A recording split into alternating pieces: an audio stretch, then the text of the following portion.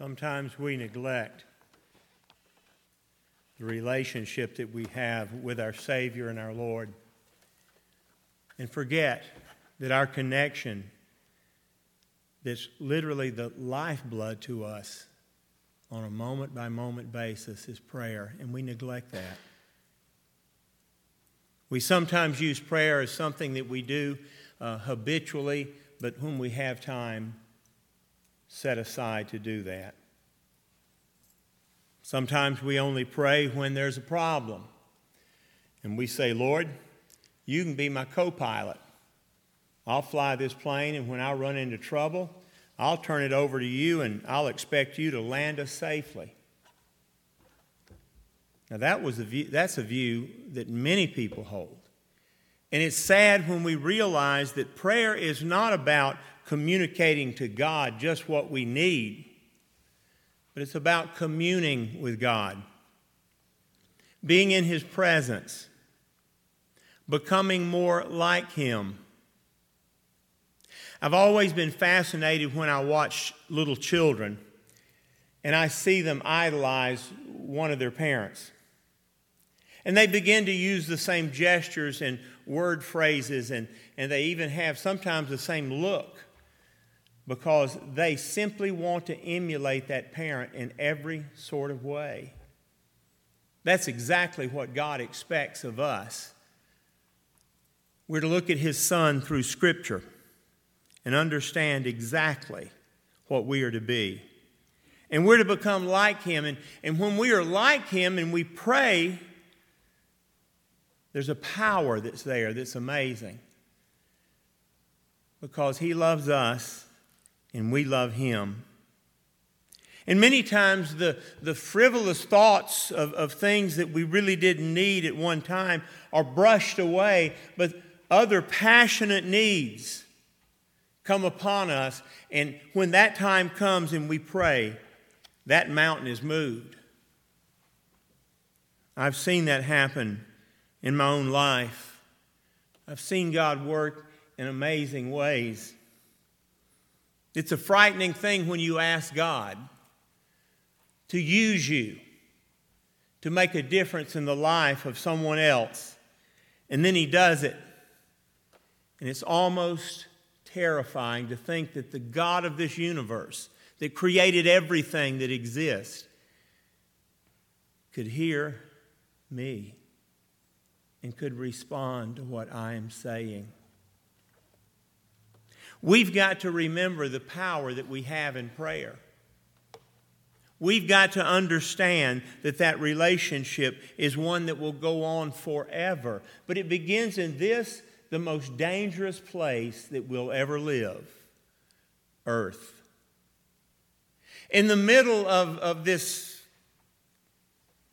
soup of sin we roll about, this brokenness in this world, we serve Him. Jesus wanted us to know that the great work that we would do, greater than the works that He accomplished on this earth, and the miracles He performed will be the miracles of drawing others to Him, and that they can be moved from the debit side of the ledger to the credit side, where they can know that they've got sins forgiven and have peace with God, and know that whatever should happen in the future, they're safe because they're saved. People are funny about prayer, and I talk to a lot of folks on a regular basis about that. Many people want to come and check things out to make sure their prayer life is correct, and sometimes they say, it seems like God doesn't hear me anymore. But sometimes, have you ever felt that you're not getting through? It's not that God isn't answering your prayers in a timely way, because you know God answers prayers in His time, not our time. And He's working out His will. And if we petition on behalf of someone that He's already, through His Holy Spirit, influencing, then we will be blessed to observe and see the hand of God at work. Some people say, my prayers don't reach God. Sometimes people will come up with pat answers like they'll say, if you had enough faith, maybe he would hear you. And he would answer. If you were praying the right way, if you knew that secret key to prayer, you've not read that book. And if you'd read that little book that they're selling right now at the bookstore, you'd understand how to pray to get answers. Oh, dear friends, don't believe that. God isn't tricked by set words. God is just like his Son. He doesn't listen so much to our words as he listens to our heart. And he knows what we're thinking. And sometimes the prayers that are not heard are the ones that really weren't prayed to him. They were just prayed to the community listening. I remind you that the only thing Jesus ever said about public prayer was don't do it. He said, when you pray, enter into your closet, close the door, and pray to your Father who is in heaven, and your Father in heaven will reward you. And I've seen public prayer taken to such an extent that it was used to admonish and exalt and exhort those round about not to speak to our Heavenly Father. Now, I want to tell you, I don't stand up here and pray the way I pray when I'm alone with him, because I'm not confessing my sins in front of you. You probably know them already, and don't get haughty. You've got sins too. We all must confess those sins, and we must have that relationship that is so close. But I want to think today about the circuit breakers of prayer that are dangerous. I grew up in a world like many of you did where we didn't have circuit breakers. What we had those little bitty fuses that were glass that you would screw into a fuse box. I can remember my first apartment that I rented. I noticed that we had no problem with any of the fuses ever burning out, and I found out why. Right behind every wonderful fuse was a penny, which stopped the fuse from doing its job. It was a way to bypass the purpose of the circuit. I want to think about, because I grew up in the household of an electrician, I want to think about the circuit breakers of prayer that move us away from God. You know, there's no one reason why your prayers aren't working. So when you and others are struggling with prayer, don't be so quick to come up with a classic answer of why. Remember, America has become a nation of scientists, or so they think. There used to be an expression that went like this: they've not gotten it down to an exact science, or they're trying to get it down to an exact science. Well, here's the humor in all of that. Science is not exact. It's not proportionate. It's not accurate. In fact, it changes. If you take a science book from 10 years ago and put it next to a science book of today, there'll be a great difference there, because the book filters through the most dangerous situation in the world, humanity. We are prejudiced. We only see what we want to see. We want to punish what we do not appreciate. And sometimes we don't understand that God is always God. He does not move or change. What was right and wrong 1,000 years ago will be right and wrong 1,000,000 years from now. God does not change, but we do. And we've got to understand that our pat answers don't work with God, because He's not even hearing them. He's listening to our heart. Now, the first circuit breaker I want to look at is when you have an indifference to God's law. Now, let me explain what I am saying by that. We live in Selma, Alabama. In Selma, Alabama, I learned early on that people have different laws here that they go by in their heart.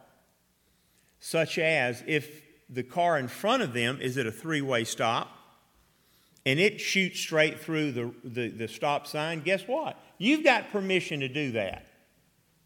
Jeff, I told you when you came to Selma, there's a 5-second rule. When the light turns green, don't drive through it right then, because the people going the other way have 5 seconds to decide if they're going to obey Selma's law or follow their law. And it's an irony to see that, but people live that way spiritually. About 500 years before the birth of Jesus, the prophet Zechariah recorded these words from the Lord. He said to the nation at that time, he said, "But they refused to pay attention. Stubbornly, they turned their backs and stopped up their ears. The people of Israel have made their hearts as hard as flint and would not listen to the laws or the words that the Almighty has sent them by His Spirit through the earlier prophets. So the Lord was very angry, and He said, when I called, they did not listen. So when they called me, I would not listen, saith the Lord." You see, rejecting or ignoring God's laws is a circuit breaker that will cause problems with prayer. You have to be in right standing with God to be able to pray and have your prayers heard. It's not that God ignores you. He's right there. He's waiting for you to repent. You can't brush aside truth. You can't walk away from God's law. You must be obedient to be considered His child. And so many people walk in sin and they think, oh, well, God will just overlook that. But the problem is the behavior that we have is changing us. It's making us into someone that God never intended us to be. This scripture, written many hundreds of years ago, is still applicable today. We need to check up to see whether we're outright rejecting God's law or we're simply ignoring its requirement of being fulfilled. Because after all, who do we represent? I had a friend that many years ago lost his job. He was in college and he had a great job working in a restaurant right near Georgia State University. And his job that he had in his off time, and he would do this in between classes, was he was a sandwich man. Now, I don't mean he ate sandwiches. He wore a sandwich sign and walked around advertising for a company near Georgia State University. The company's name was Kinko's. They were a printing company. And he would walk about, and students would see that, and he had the little symbol on there, and they could scan it, and it would give them directions to Kinko's from where they were standing. Well, one day, after class, he was in a hurry, and he reached over in the closet where he kept his sign there in the student center, and he grabbed the first sign, and he walked out. And he stood around, and everybody was laughing at him that knew him. He had grabbed a sign that was advertising Pizza Hut. And they said, you can do that all day long. They're not going to pay you because they don't know you. And he had walked around for about an hour and never even noticed his own sign. We talked about that later, and I said, isn't that sort of what Christians do? We go about advertising for someone else, ourselves, a group we work with, or a fraternal organization we're involved with, and we advertise for them, but we're not advertising for Christ because we're not following His law. And my friend admitted, he said, I didn't do a bit of good for Kinko's that day, did I? I said, no, you didn't.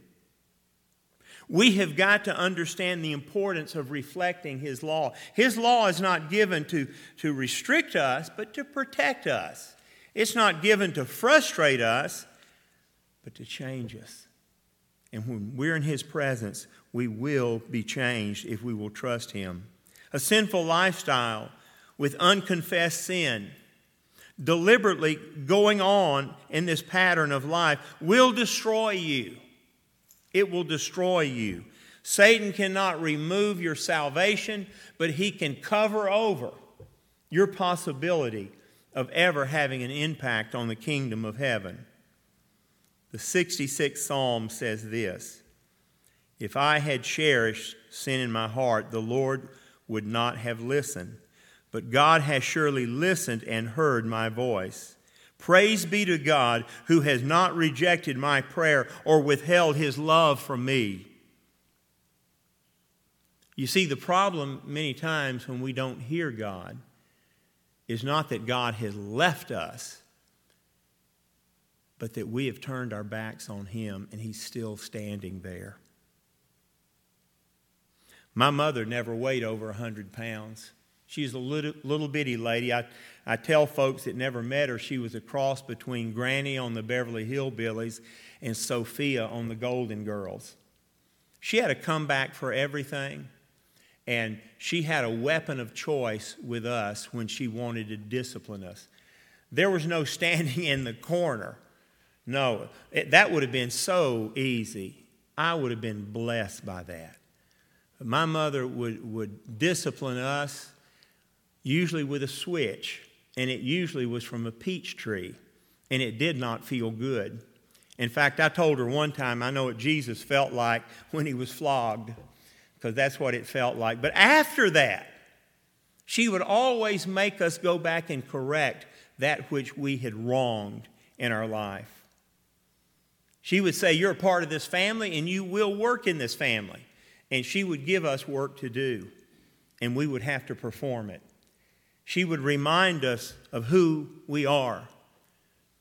Many times she would look out the window, and our friends would be out there playing, and we would want to go out and be with them. But she would say, the most important thing in your life is inside these windows, not outside.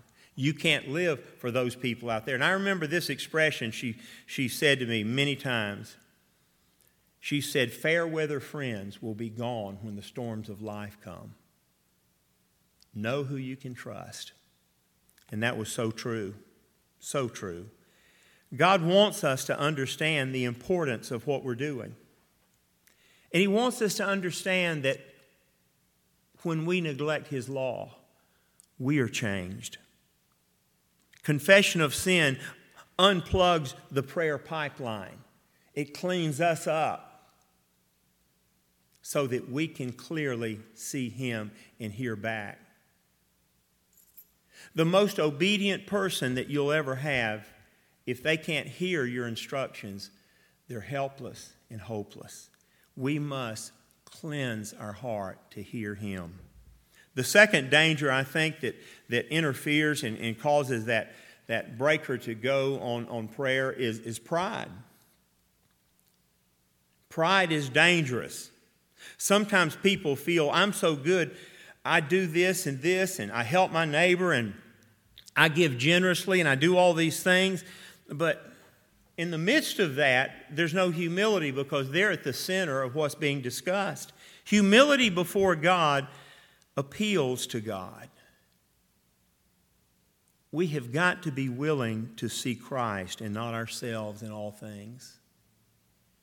When God purifies us and prepares us, we must be a people who do not have such a high value of our opinion, but seek out God's direction.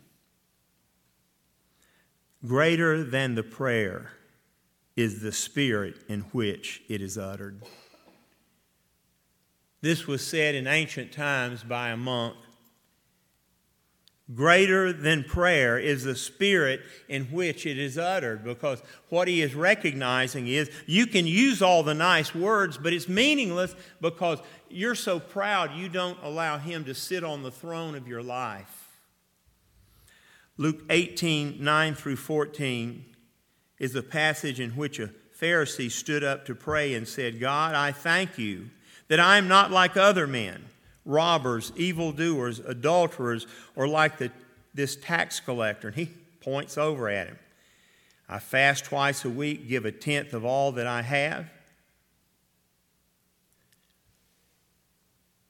He kept count of what he was doing. He wanted to check everything off.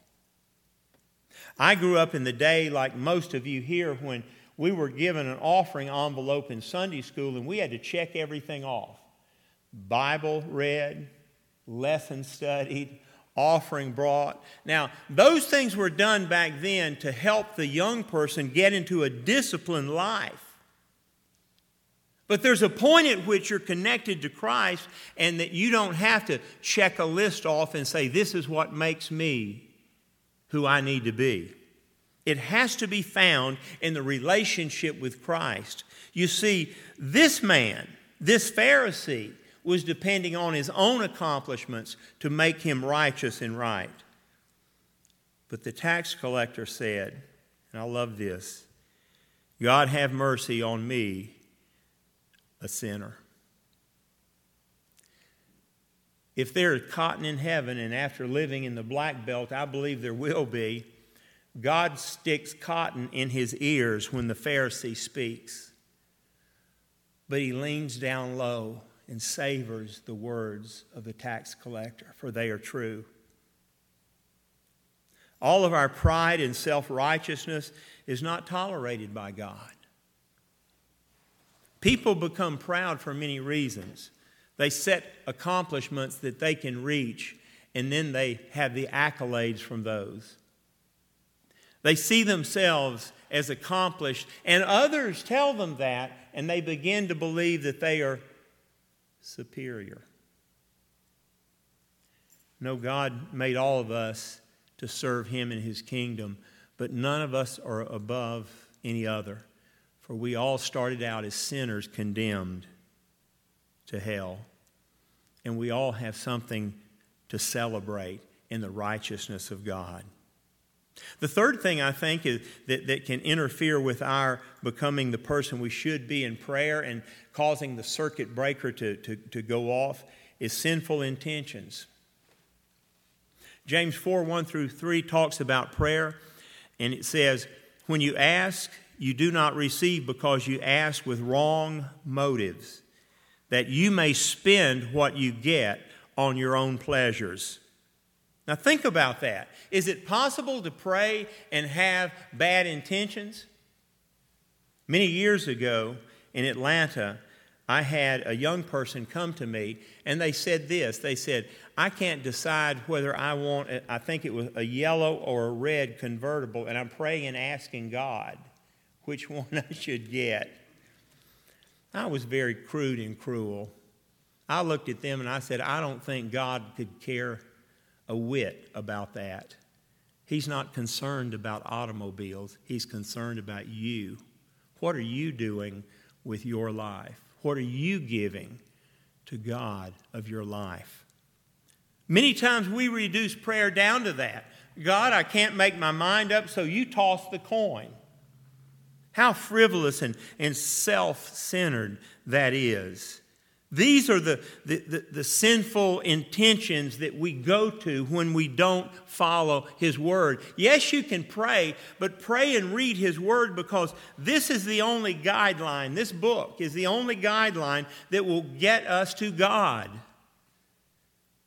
Many people spend their life chasing rabbits, theologically speaking, trying to figure out a shortcut to God. There is no shortcut. There's a very direct way. In John 14, when Jesus said, I am the way, the truth, and the life, no man cometh unto the Father except by me. Those Jews knew exactly what He was saying. For hundreds of years, they would describe the tabernacle to someone. That's a tabernacle that moved through the wilderness, and it existed until the first and second and then the third temples were built. And in the tabernacle, when you would walk in the front door to take your sacrifice, you would pass by this just large laver that would be burning there that was just so remarkable and so beautiful. And the pathway by it was called the Way, because it walked straight into the holy place. And then beyond that, the Holy of Holies. They could not go to either of those places. But the priests could, on their behalf, make the sacrifices. And they knew that that pathway ultimately ended up with God. When Jesus said, I am the way, he meant I am not a way or one of many ways. I am the way. You're not going to get to God any other way. You're not going to get there by works. You're not going to get there by pagan religions. You're not going to get there by men's opinions. It will only be through the Son, because God honored his Son, and his Son was obedient to the Father. And because of that, we have access there, not because we've done anything great, but because he did something for us that we could not do for ourselves. What is the motive behind your prayer for that job promotion or that new car? What is the reason that you're wanting to have these accoutrements of life that seem to move you ahead? Why are you trying to keep up with somebody? When asking God for something, ask yourself first these questions. Do I really need this? Or do I want it? Do I ultimately want to please God with this request, or is it all about me? You see, untoward intentions are circuit breakers in prayer. And sometimes what you're asking for is not something that God doesn't want you to have, but he doesn't want that thing to be in the center of your attention. He wants to have your attention, to do great things. An elderly man, as he was dying in Piedmont Hospital, a man who had been a great jeweler in Atlanta for many years, Walter R. Thomas. He had set rings for Margaret Mitchell and some of the most influential people in Atlanta. He told me once, he showed me a photograph of a pear-shaped diamond that was 14 carats that he set for Asa Candler's daughter, the owner of Coca-Cola. He talked about the people he encountered in his long and remarkable life, but he told me this. He said, he called me young man. I don't think he ever called me by my name. And I was young. I was about 28 years old. He said, a lot of people have given me some wonderful things over the years. He said, I had a businessman hand me his Rolex watch, and I said, I don't know how to repair those. He said, I don't repair it. I'm giving it to you. You're my friend. And he told me about all these things. He looked me in the eye and he said, young man, you gave me something that no one else ever offered me. And that was a relationship with God. He'd been saved about 6 months before he died. And he said, all the wealth that I had passed through my hands could not have secured me against what is about to come. But I feel perfectly content waiting for God to call me home. And he said this to some of his family as they stood around. He said, hold on to the things that I pass along to you gently and softly, because they won't always be in your hands. Realize this, that God has given you an opportunity to make a difference. And if you use that opportunity for yourself, you will be judged for it. I believe this is so true. I grew up in Atlanta. One of the idols in Atlanta when I was a teenager was a fellow named Ted Turner. Ted Turner's father owned Turner Advertising. It was a bunch of billboards all over the South, and Ted Turner's dad had gotten into a financial bind, and things got worse, and he took his life. It was not just the business that absorbed his time. It was the fact that he had a very young daughter who had a disease, lupus, and she was dying of it. And it was horrible, and she was in pain all the time, and he could not help with that pain. Young Ted Turner watched this from the time he was about 8 years old till he was 13. He watched his sister die. And many times he prayed and he asked God to save his sister from that.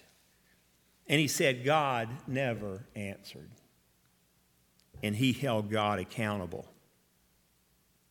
He said, you know, I can't accept a God that won't hear a prayer and help a child when they're suffering. Folks, I want to tell you something. It's not about the words that we recite. It's about the relationship we have. And Ted Turner never had a relationship with Christ. He said, I was saved 7 or 8 times. If you've ever been in youth work, you can spot that from a mile off. When those kids tend to come up, it's not about God and them. It's about those around them. And he never came to a faith in Christ that understood that God is in control. And he loved that little girl, and he would do what was best for her, not what they imagined was best for her. He spent his life bitter and angry. He prayed. Yes, he prayed. He recited the words. He said he prayed an hour a day for his sister all those years. But the reality is he never had the connection to God to hear back from him. Prayer is wonderful. The guidance he gives us back it has no price. It's so wonderful. And he never got that peace in his heart. I pray that you will. I pray that you will come to know him in prayer in such a way that your life will be changed forever. And I pray that if you've not grown in prayer, you will begin growing in prayer. And you will have that power that permeates all of this earth and reaches out to eternity. Let us pray. Father, I thank you that in your holy word you give us hope. For you tell us that we can be connected directly to you. And I pray today that those who are listening and hearing can understand the importance of that connection, because without that connection, they're hopeless. And I pray that we would be willing to surrender our lives even now to you, Lord, and that you can speak and we can hear and we can be changed. And I pray this in your holy name, Lord. Amen.